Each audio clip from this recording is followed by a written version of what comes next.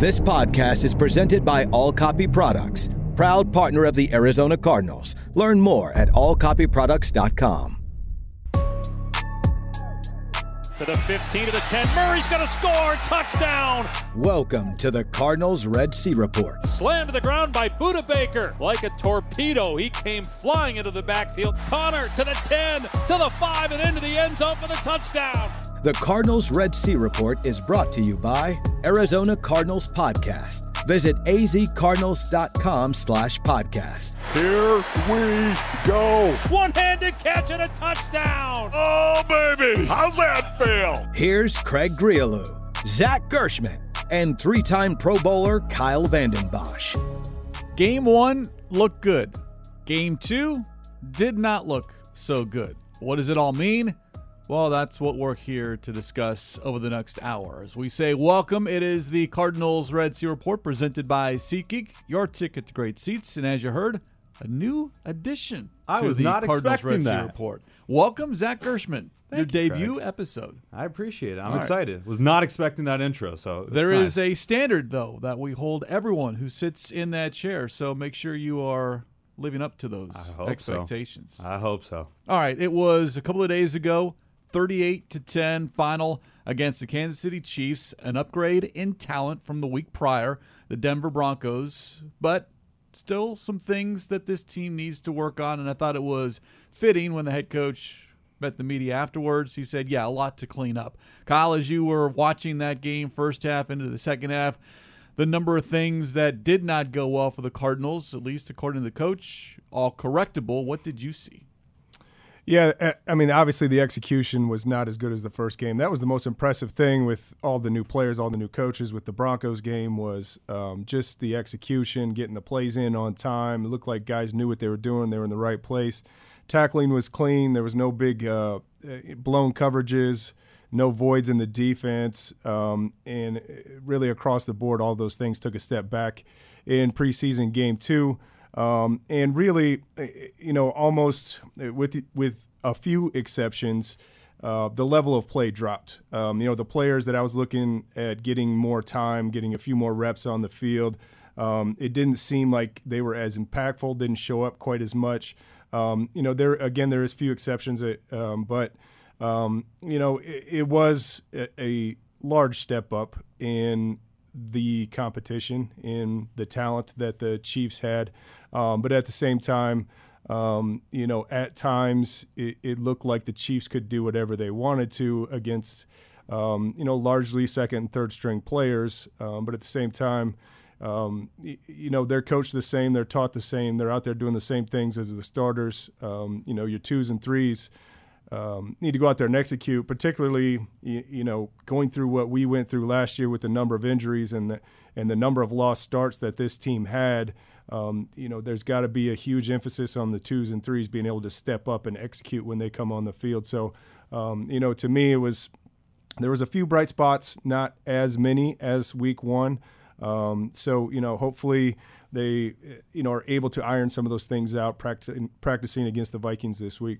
Joint practices on Wednesday and Thursday, the preseason finale on Saturday, but you look back and you see the number 8 as far as 8 penalties, and then you look at the number of missed tackles, whether it were poor angles or just not doing the complete form as far as wrapping up the ball carrier and bringing them down to the ground, and then the number of explosive plays. That defense got gashed, especially late in that second quarter into the second half, and the Chiefs quarterbacks, it wasn't just Patrick Mahomes, able to do whatever they wanted to do. But as you look from week 1 to week 2, Zach, and kind of put the Cardinals in a spotlight going into this week where they need to get better. I think the technique is what Jonathan Gannon said post-game was the biggest downfall for the team. It was asked if it was the discipline or what was the issue. It was the lack of preparation as to why they did have the 8 penalties for 82 yards as opposed to the previous game against the Broncos where they had 4 the entire game.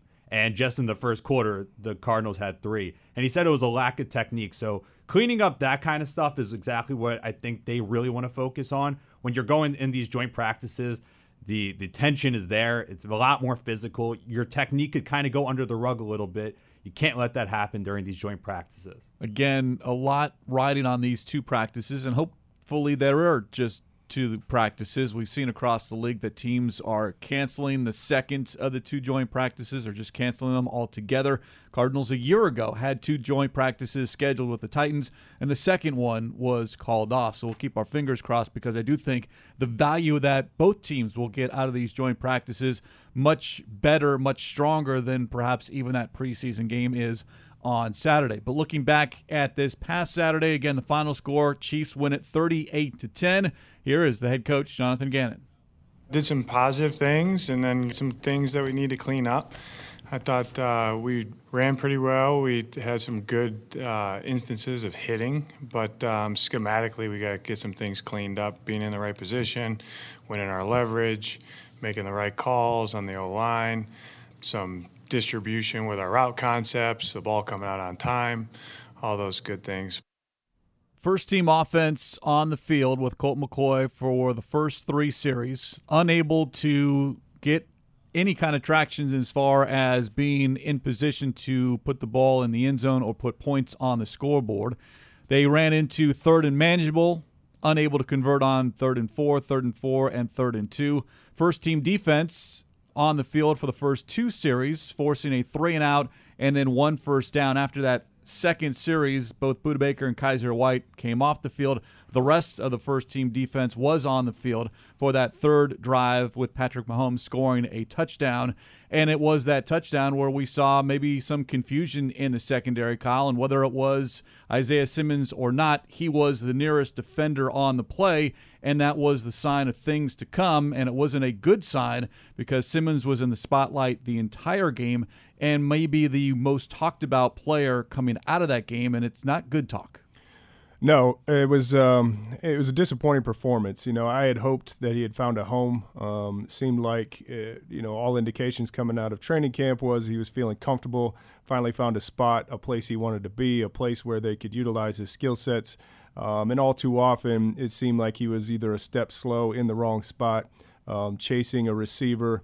But to me, as a former player in a locker room, the hardest thing to get over is when a teammate shows a lack of effort in it. And, I think a lot of people are going to talk about that bang-bang play at the goal line where he looked like he had an angle, had an opportunity to knock the quarterback out of bounds at probably the 2 or 3 yard line, where he pulled up and didn't even take a shot. But even chasing wide receivers across the field, I have seen – once you put on film the type of closing speed and how fast you can be, you expect that every time. And even chasing receivers, it didn't look like he was given enough effort. And that's, look, a lot of these things you can coach through. You can work through technique. You can work through where a player's eyes should be, where his first step should be, hand placement, things like that. If you're not giving effort, that's tough to coach that out of a player, and that comes from within inside. So I think Isaiah Simmons has to take a hard look at, his effort in that game, because to me, that's the hardest thing to get over as a teammate. Looking at a guy like Budda Baker in the eyes at practice after you go out on the field and you're not necessarily laying it all on the line. And I understand people say, look, it's just preseason, but my expectation when I was on teams was all-out effort, not just in games, not just in preseason games, but in practice as well. And that should be hardwired into players. So, I hope at least going forward, he can look at himself, see what he's putting on tape, see what he's not only showing his coaching staff and his teammates, but the rest of the National Football League and the Arizona Cardinals fans, and at least fix that part of his game. A lot is riding on this season for Isaiah Simmons, and as they say, the tape does not lie. And this falls on him as far as if it is, well, it's just preseason, wait till the regular season. He does not have that luxury with his coaching staff and his position as far as not knowing his future with the team or in the NFL. And again, it did not look good. He did address the media post-game. I didn't get much as far as an explanation on some of the plays that we're talking about. The Justin Watson touchdown was where he was the nearest defender in the area. Rashee Rice, the 38-yard catch and run, and that was what you're referring to, Kyle, as far as he got beat, talking about Simmons. And then we didn't see that fifth gear, if you will, for Simmons to try to chase down Rice, and then allowing Shane Buechele going into the end zone basically untouched, whether it was an improper angle or what, but you had the opportunity, if nothing else, he's a ball carrier. Doesn't matter if it's a quarterback. You can still hit him. or nothing else, push him out of bounds, and we didn't see any of that. Yeah, there's all this talk about how great of an athlete he is and his skill set and his range. And, look, I think he's in the right spot because he can go sideline to sideline. He just needs to do it because somebody else can do those things that might not run as fast as he does, that might not hit as hard as he does. But if they're given maximum effort, at least, look, as a coach, coaches told me this all the time, like, the hardest thing for a coach is when you don't know what player is going to show up. You've got to be consistent with your effort every single play. Look, if your effort is consistently poor, that's an easy decision for a coach. I can't play that kid. But when it's the ups and the downs, and that's the hard part for a team, when a player, you just never know which player is going to show up, because one game he will make phenomenal plays and game-changing plays and help you win games, and you're like, we've got to get that guy on the field. And then the next game, he just doesn't show up and take care of the little things and take care of, as you have said before, it's the monotonous every down plays being in the right place at the right time. It's all about trust, and trust with a player to coaches and to his teammates is so hard to earn and so easy to lose. Kyle, what do you say to, like you mentioned being a teammate, you don't want to see your teammate not giving that effort. If you're in that locker room, what do you say to Isaiah after that? Well, first of all, you as a player in that locker room and as a leader, you've got to demonstrate it. You've got to show I'm accountable, I'm going to work hard. I mean, not everybody can grab a player by the face mask and tell him he needs to pick it up. Budda Baker can. J.J. Watt could. Those type of players that earn that type of respect by doing it day in and day out. You can't just play when you feel good. You can't just go out there and execute and go all out when you have no nicks or bumps or bruises or you're not frustrated. You've got to fight through that. You've got to be accountable. But I think that's just it.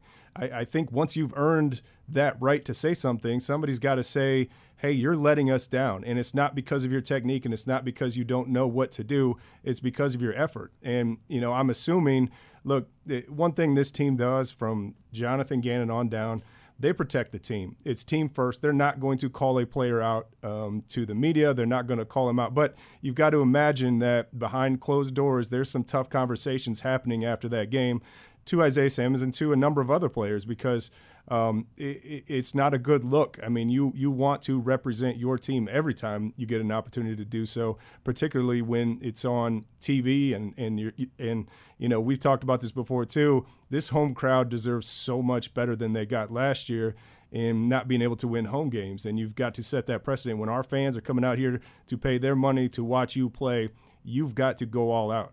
No question, a teachable moment, not just for Isaiah Simmons, but a handful of players on the field on Saturday. So what do they do with the opportunity now to learn from some of their mistakes on the film? Post-game, Josh Woods joining Paul Calvisi and Drew Stanton talking about what's ahead for the Cardinals.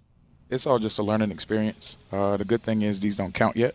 It's a good opportunity for us to, go in, watch the film, learn from the mistakes, and just get back on the horse and go attack Minnesota. And that's what you hope you see now is a different team on Saturday, because you'll see a different team. How much the starters play on Saturday based off their work in the joint practices, that's still up in the air. And then you look at what this team did offensively, unable to score points until Clayton Tune did it right before the first half. And at the beginning of the second half, that first-team offense, Zach, has not put points on the board in these first two games. And it could be also because of, I don't want to say the lack of chemistry, but the lack of playing time together. And you're going to learn really early on to the season, once you play Washington, the New York Giants, and the Dallas Cowboys those first 3 weeks of the season, what that first-team offense could really produce. The offensive line for 2 series they played together. For 2 series, Marquise Brown was actually on the field, and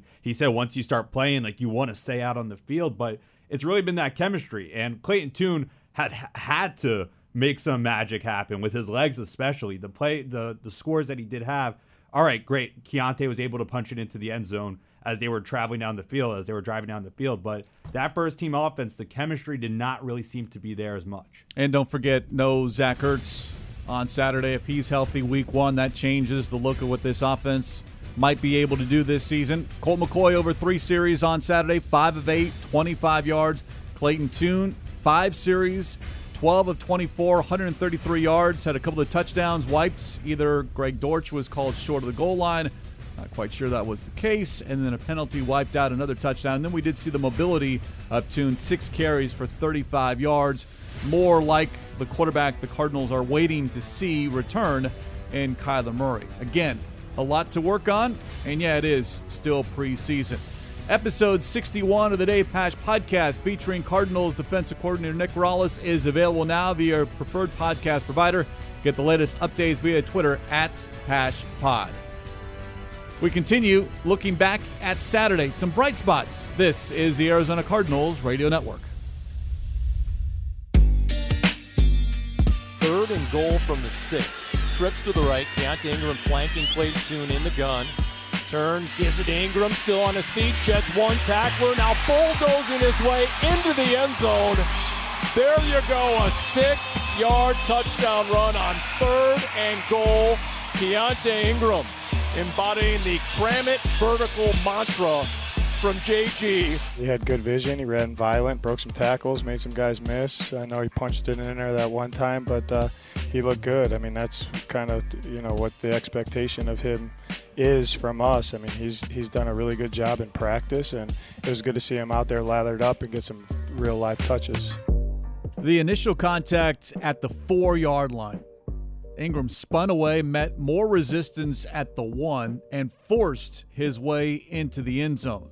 And we had not seen that yet in the preseason. Keontae Ingram making his preseason debut Saturday in what was the one and only touchdown scored by the Cardinals late in the first half. You heard the voice of Jonathan Gannon talking about his young running back. And the question we pose here now on the Cardinals Red Sea Report, presented by SeatGeek, your ticket to great seats. Ingram, Zach, was the few bright spots, if you will, in that game as far as individual performances. 58 total yards between the rushing, receiving, and 1 kickoff return.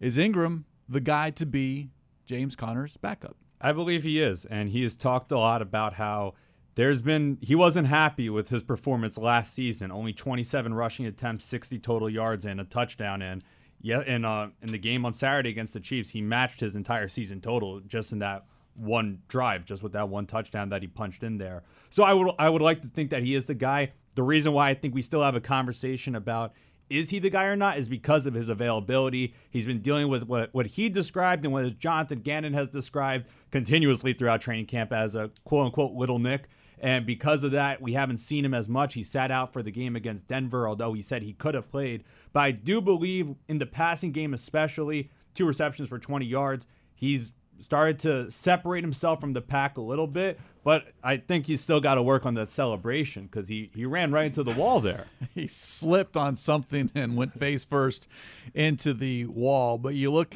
at Ingram, 6 feet, 215 pounds. He runs hard. He's not afraid of contact, and he does appear to be a nice complement to James Conner, who runs the same way. Yeah, that's just what I was thinking. I had my notes. Like he's not James Conner, but the way you envision this offense, and we think it's going to go with a lot of 12 personnel, a lot of runs between the tackles. He's thick. He runs behind his pads. He falls forward, gets extra yards. I mean, to me, look, that touchdown run was really impressive. You got the feeling when there was a penalty, it got backed up, that it was going to be hard to score. Very few teams are going to run the ball on 3rd and 6 from the 6-yard line. And for him to wheel his way into the end zone shows how tough he is. But to me, the most impressive thing, when he entered the game, he got 3 straight carries. And every single time he made the first tackler miss. Honestly, I didn't see that in the Broncos game with that group of running backs. I saw it with James Conner. When James Conner started the game, had a couple of carries, I was like, that looks different. It feels different. And it was good to have him back out on the field. And then Keontae Ingram did some of the same things. And to your point, and to Zach's point, he had a couple of catches, showed good body control, making the catch. He had a nice catch in the 2-minute drive where he was able to get out of bounds to preserve the clock. So I think, there was a number of things in his performance that were encouraging and that probably give him a leg up in the number 2 running back competition. 7 carries, 28 yards, 2 catches for 20 yards. Ingram met the media on Monday and asked how he feels, where he fits within that running back room right now. Uncomfortable. You know, it's not a position to be comfortable. It's number 2. It's a role. You know, you got to earn it at the end of the day. I didn't do too much last year, in my personal opinion. You know, so everybody got a fresh takeoff. You know, and it's up for grabs. You love that response, Kyle, as far as a player who comes in, yeah, it's year 2, and you think, hey, you're a draft pick, you're going to be given every opportunity, but it's a brand new coaching staff, new front office. They didn't draft you, so you're coming in basically on the same level with everyone else. He understands where his position is, and I like that feeling of saying you're uncomfortable. There should be a lot of players in that locker room that feel uncomfortable about their spot. Yeah, especially him. To Zach's point, is he's missed a lot of practices here in training camp. I mean, you know, the coaches and the scouts that are out there evaluating every day. When you miss those opportunities, that is valuable. So he, to a degree, at this point, is playing catch up. Like, he's really got to flash and really got to show that, hey, this is a guy that not only can we depend on, not only can he be productive for us, but we feel like he's going to be fine from the injury front. You know, and you know, we talked about this a little bit pregame too. I don't get the feeling, look, James Conner, he probably has the ability to be a workhorse type running back where you can give him a majority of the carries. That's not where Jonathan Gannon came from. That's not even where Drew Petzing came from. You know, you typically have, it's more of a 60-40 type of rotation, and you can't afford to have a drop-off from your starter to your second string. So, you know, it was encouraging that he did show well. I think it's important that he gets reps in this third preseason game and does some of the same things he did against the Chiefs. Yeah, you want to see someone stack those performances, joint practices, and then from one game to the next game, and then you look at the running backs and how well they were able to run. It's because the offensive line, whether it was the first unit or the second unit, able to open up some of those rushing lanes. And that first-team offensive line, at least to me, Zach, that's been a pleasant surprise this entire offseason, training camp, preseason, because you've got guys who have not played with one another before as far as who's lining up next to them.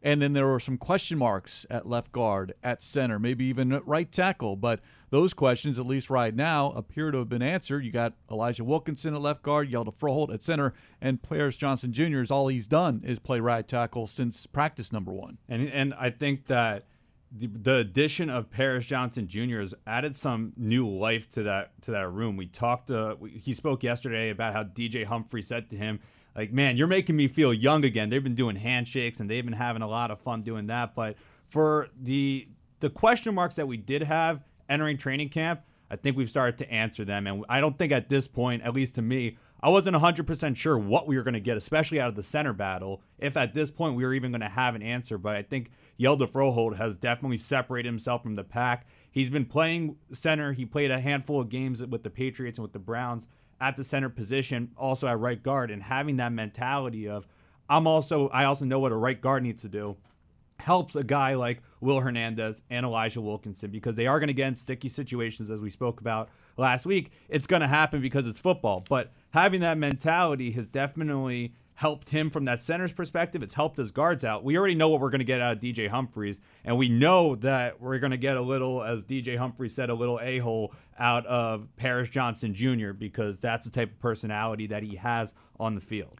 Paris is a rookie, but he doesn't carry himself, and he's been told, as he met the media on Monday, he's been told not to carry himself as a rookie. His fellow offensive linemen have told him, you belong here. You belong with us. You belong to be a starting right tackle. And we're learning more and more about the Ohio State offensive lineman drafted 6th overall. And what came up on Monday was the trash talk and how much of that maybe we get more of this week with the joint practices against the Vikings. Paris Johnson, though, doesn't really talk much on the field. I don't really talk back. I've never been a guy that talks back. I'm always thinking about the play call, and I'm kind of running through exactly what I did in my head and how could I have done that better? How could I have, like, what are things that I like that I can bring to the next play? It's something I can correct. And for the most part, I'm just trying to breathe. You know, I'm 320 pounds. I'm trying to breathe. I can really care less. But I feel like it's kind of about I'd rather hit you than sit there and have a whole conversation. Were you much of a trash talker, Kyle, during your days? Later in my career, I was. Early in my career, I wasn't. And I'll tell you, the scariest players are the ones that don't talk back. I mean, you know, if you're talking to somebody and they won't look you in the eyes or they'll look at the ground, that you've got them, right? But the ones that stare you dead in the eyes and don't say anything back and continue to go out there and fight and battle and try to take you to the ground, they're the ones that are scary. You're just worried that they're bottling all of this up inside and they're going to take it out on you. And so I respect that. I mean, quite frankly, there's probably not a lot of offensive tackles that talk trash because you get beat twice as an offensive tackle, you're going to be walking on the streets and not playing in the NFL. So, the minute they start talking and they get beat, they're in trouble. So, I respect it a lot. Everything you hear from him is just businesslike, and particularly day before game and game day, he's really dialed in and wired. And sometimes some players get so wrapped up in talking and the back and forth throughout the course of a game that they're not taking care of their business and they're forgetting what their main job is. So, he's so mature for a rookie in really everything that he has done and how he's handled himself in every interview that I've heard. And even just listening to him there, he's already on to the next play. He finishes the play, whether it's successful or not, and he's already on to the next, thinking about, okay, that went well. No, that didn't go quite well. What do I need to correct it? To the point where he doesn't have the time, and as you heard, the energy to even engage in any conversation with anybody. So very impressed. Hopefully it continues on into the regular season because I do feel the Cardinals have found something in Paris Johnson Jr. this year at right tackle. Who knows? Next year, a couple years down the road, maybe at left tackle. But again, Cardinals have their man in Paris Johnson Jr. You want to see number 70 in action. Cardinals single game tickets on sale now. Go to azcardinals.com/buy tickets to secure your seats today. We've hit halftime here on the Cardinals Red Sea Report. This is the Arizona Cardinals Radio Network.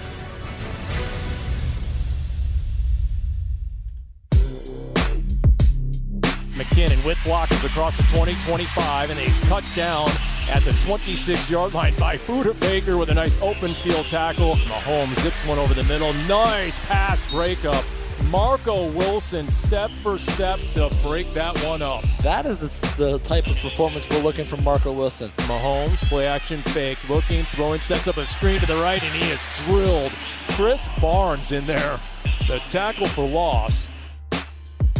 Some flashes from that first team defense on Saturday in the Cardinals' 38-10 loss to the Chiefs.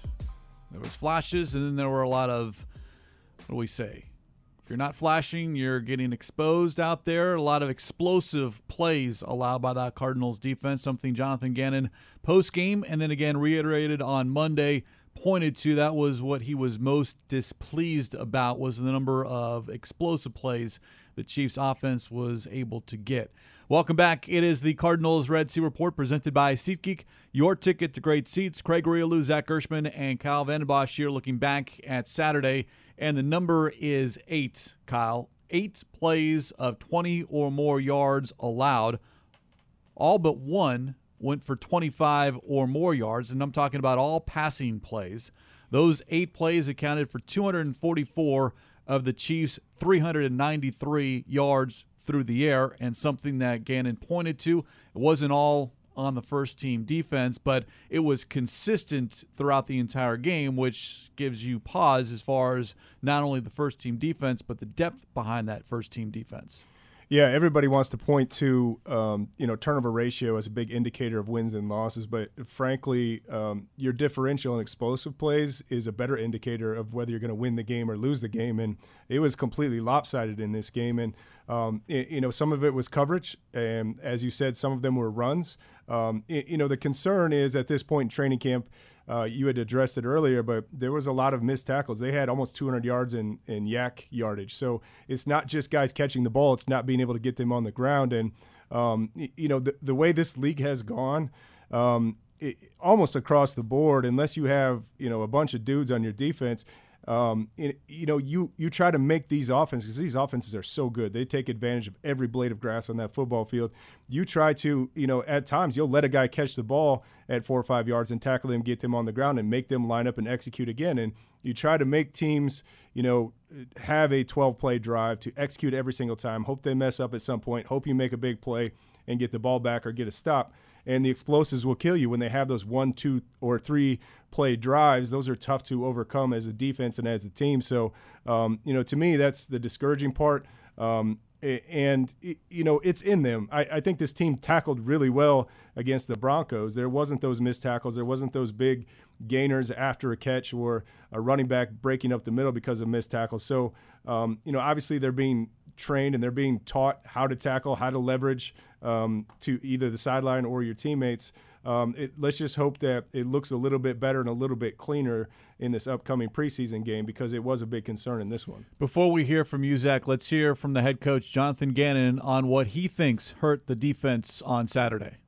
On defense, you give up that many explosives for that many yards. It's hard to keep points off the board. So I thought that got a little out of hand. I didn't like the penalties. That's really lack of. I don't think it's discipline or focus. I think it's just a lack of technique. So we got to get that cleaned up because we set ourselves back a couple times there. 8 penalties for 82 yards for the Cardinals on Saturday. I'll give you a couple of other numbers, Zach, and that is just 0 across the board. 0 sacks, 0 quarterback hits. If you're not affecting the quarterback, you're going to have explosive plays because you're forcing your secondary to cover longer than they need to or should. And it looked like an entirely different defense. Russell Wilson could not get the defense out of his face in that game against the Broncos. And then in this one, Patrick Mahomes had plenty of time. Same did all the other backup quarterbacks. Blaine Gabbert went 7 for 8.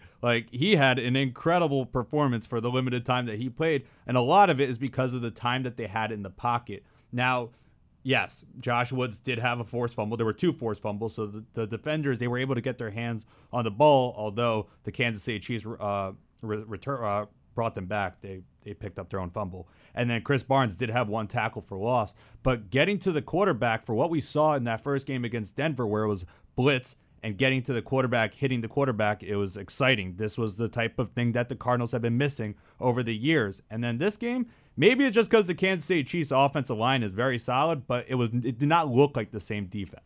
The lack of a pass rush, to me, Kyle, was the concerning part, because you have so many guys in that room, but you don't have a guy, the guy that you can count on every single week. So you have to have a rotation. But a rotation means you're not out there for maybe 5, 6, 7 plays in a row to set up something later on in the game. So I don't know what you do, but there was a difference between the Broncos game and the Chiefs game. Yeah, and a lot of it does have to do with the offensive line. Look, what I like about what Monty Ossenford is doing is he's investing in this offensive line. He understands how a team is built. He understands we need to protect our franchise quarterback. Early on, a few years ago in Patrick Mahomes' career, they invested heavily in the draft and finding the right dudes in the offensive line. They brought in free agents on that offensive line, and that offensive line is good. And they control some of the pass rush with their scheme as well. We saw last year, look, Patrick Mahomes is a different animal. And obviously, his backups are not Patrick Mahomes, but they executed the same offense really well. We saw last year, the last thing you want to do is blitz Patrick Mahomes. He ate us alive when we tried to blitz him. So, we weren't able to bring extra guys. We weren't able to bring that extra pressure just because of this offense and how they execute against the blitz. But to your point, we've got to find guys, particularly off the edge, that can consistently win one-on-one matchups and get pressure and get in the pocket and at least put that pressure on them early in a game so a quarterback starts to see some ghosts later on in the game. Not helping matters. Cameron Thomas, Myjai Sanders, B.J. Ojulari did not play on Saturday. Dennis Gardeck left the game in the first half with a knee injury. Don't know his status moving forward.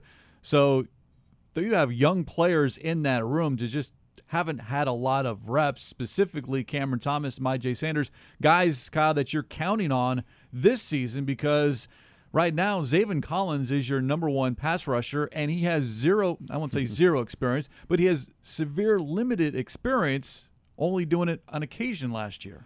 Yeah, the concerning part for me is I know they have talent. Look, probably the 2 most athletic edge guys are Myjai and B.J. Ojulari.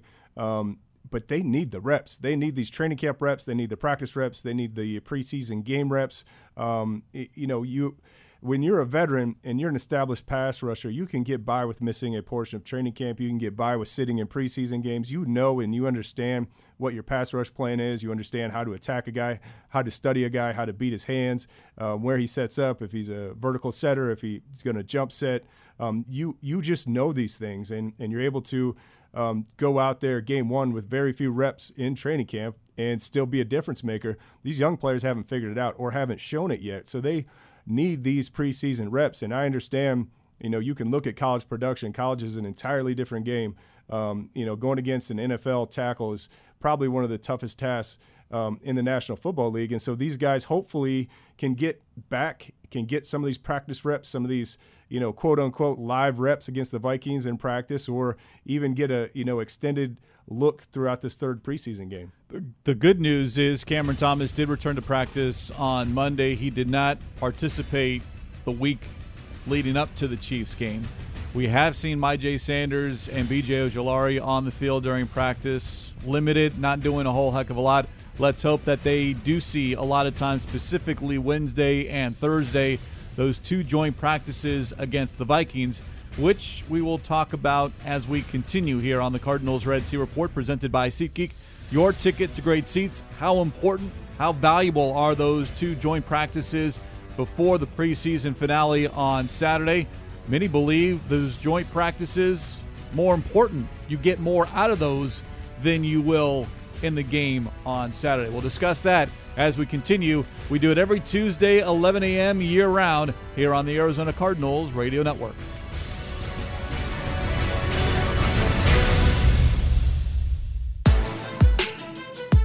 Snap to Kyler. Drops back, fires left side. It's caught for a first down by Moore at the 40, at the 45, at the 50, and to the 45 of Minnesota, and tackled at the 43. Murray in shotgun takes the snap, drops back to pass, looks right, throws right. Moore caught at 30, turns right, 25-20. Moore breaks a tackle to the 10, to the 5, touchdown. There's the explosive play, a huge response by Arizona. That is fantastic right there. Last year in Minnesota, Rondale Moore, 7 catches, 92 yards, and a touchdown.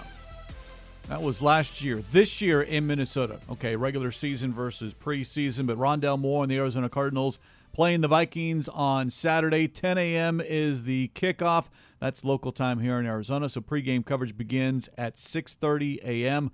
Wake up with us here on the Arizona Cardinals Radio Network, and then after that, Tuesday, cut down day, and then we're off and running week 1 of the regular season. But going back to those practices against the Vikings on Wednesday and Thursday, Josh Woods, a veteran in this league, post-game following the loss to the Kansas City Chiefs, asked by Paul Calvisi what he is looking forward to about the two joint practices. For guys who haven't been through joint practices before, there's 2 straight ahead at Minnesota. What do you tell those guys? What are they about to experience? 2 straight games and then another game. that's what that is. Those 2 practices are going to be game-like atmosphere, but it's going to be good for us. I've heard guys say that those joint practices are more intense than the final preseason game. Yeah, actually, because you beat up on each other Wednesday and Thursday so much. By Saturday, you're tired of seeing that guy. Everybody's beat. And many times you don't see the starters on Saturday for that very reason. Kyle, you were telling us during the break that you've been a part of joint practices. Of course, you practice and then play the game as well. What do you hope the Cardinals get out of this, either from a team aspect or just individuals showcasing what they can and maybe cannot do? Yeah, to clarify, I was a part of 2 joint fights with a football on the field. It pretty much turned into that. But, no, I think this is a good thing. I think you're so cognizant of trying to not show too much in the preseason, particularly in games. When you have an opportunity to go against another team, you can script some things. You can put, you can put your offense or defense in specific situations like, hey, we haven't got a lot of work in our 2-minute drill. Okay, can we do a 2-minute period against your defense? Or, we really need to work our screen game, and so we're going to have an entire screen period. And the 2 coaches work these things out in the details. And so, you get to this point at training camp and you feel like there's certain things you need to work on. We haven't been able to show our blitzes because we don't want our first opponent to know about it. You can really hone in and clean up some of the things that you need work on. And, And, again, I love this opportunity because, look, the Vikings were a good team last year. They went 13-4. They went to the playoffs. I think they're a well-coached team. I think their offense gives you a number of things that you have to account for. And so to be able to match up, for 2 full days of practice against a talented team, a well-coached team, I expect the Cardinals to come out of the back end of this trip a better team and to have learned a lot of things and, again, have some good film with their ones. The ones haven't got a ton of reps, or at least a handful of ones haven't played much in preseason games, but you can expect them to get these reps, against some premier players and some, a different offense and a different defense than they've seen up to this point. Practices will be intense. And as Kyle alluded to, oftentimes they do lead to more than just pushing and shoving. We know Jonathan Gannon's mantra that there is non-negotiable as far as fights in practice, but tempers do flare. You just have to make sure you're controlled in that. And again, pushing and shoving is one thing. It's when all of a sudden you ball up your fists and you start flying those, and hopefully you're not breaking any hands. And it's happened all throughout the NFL, especially over this training camp. It seems like that fights have become very common in training in these joint practices. Kyle, I want to kind of pose a question to you because Yelda Froholt spoke about how when you go against another team, like there's a sense of pride that's on the line when you're competing against that. How much of it is actually pride versus just the dog days of summer just going through training camp?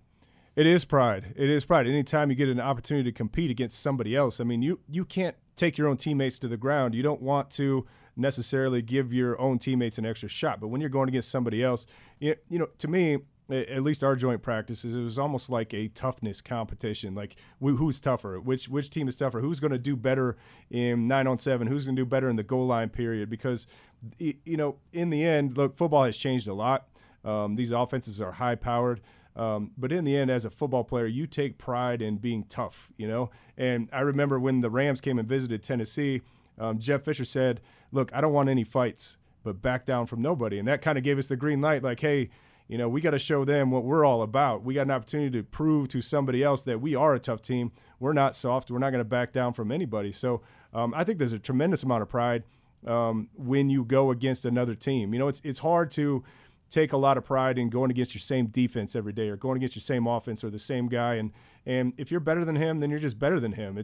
But when you're going against another group of starters against, again, a talented team, a team that went to the playoffs last year, if they come out and feel like they showed well against this team and the players that they have and the coaching staff that they have, I consider that a win. Well, it builds confidence. As far as matching yourself up against a playoff team, that's a team that's also supposed to be good this upcoming season, much like we talked about going into the Saturday game against the Chiefs. How do you measure up? How far along are the Cardinals in this reset? How far do they still have to go? And I think hopefully some of those answers, maybe at key position groups, get answered on Wednesday and Thursday, and we'll see what happens on Saturday. But you also have some familiar faces over there, Jordan Hicks, Byron Murphy, and then the atmosphere as far as the weather. It's been a joke amongst those of us, Zach, that are not going to Minnesota because I'm not sure if the weather's going to be any better in Minneapolis than it is here. Excessive heat warning, humidity 66%. I can handle 100 degrees, but not 66% humidity. You could handle 100 degrees. Oh, yeah, I could do 100 degrees, just not the humidity. I mean, the humidity. I mean, they're bringing that Arizona heat out there to the Twin City. So I don't feel bad for them though. They get to go to Minnesota. So does that?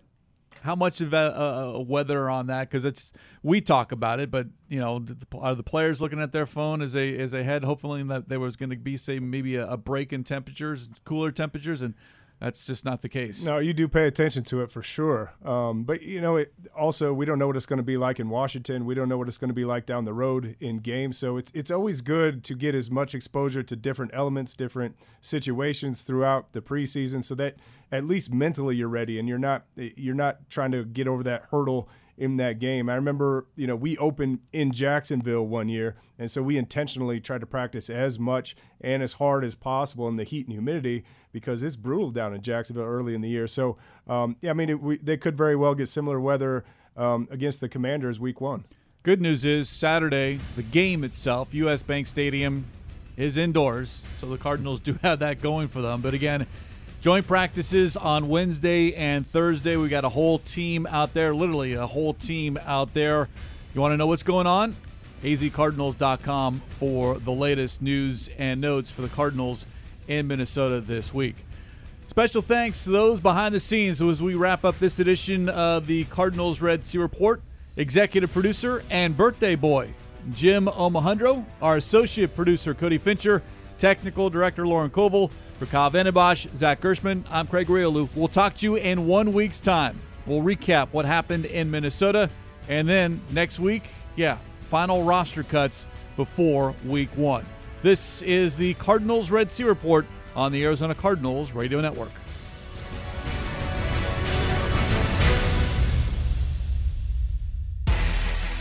You've been listening to the Cardinals Red Sea Report. 15-10, 5 touchdown. Zach Ertz. Buda Baker with the sack. Stripped the ball. Murray's going to score. Touchdown. Oh, baby. The Cardinals Red Sea Report is brought to you by the Arizona Cardinals mobile app. Visit azcardinals.com/app. Touchdown. Cardinals win. This has been an exclusive presentation of the Arizona Cardinals Football Club.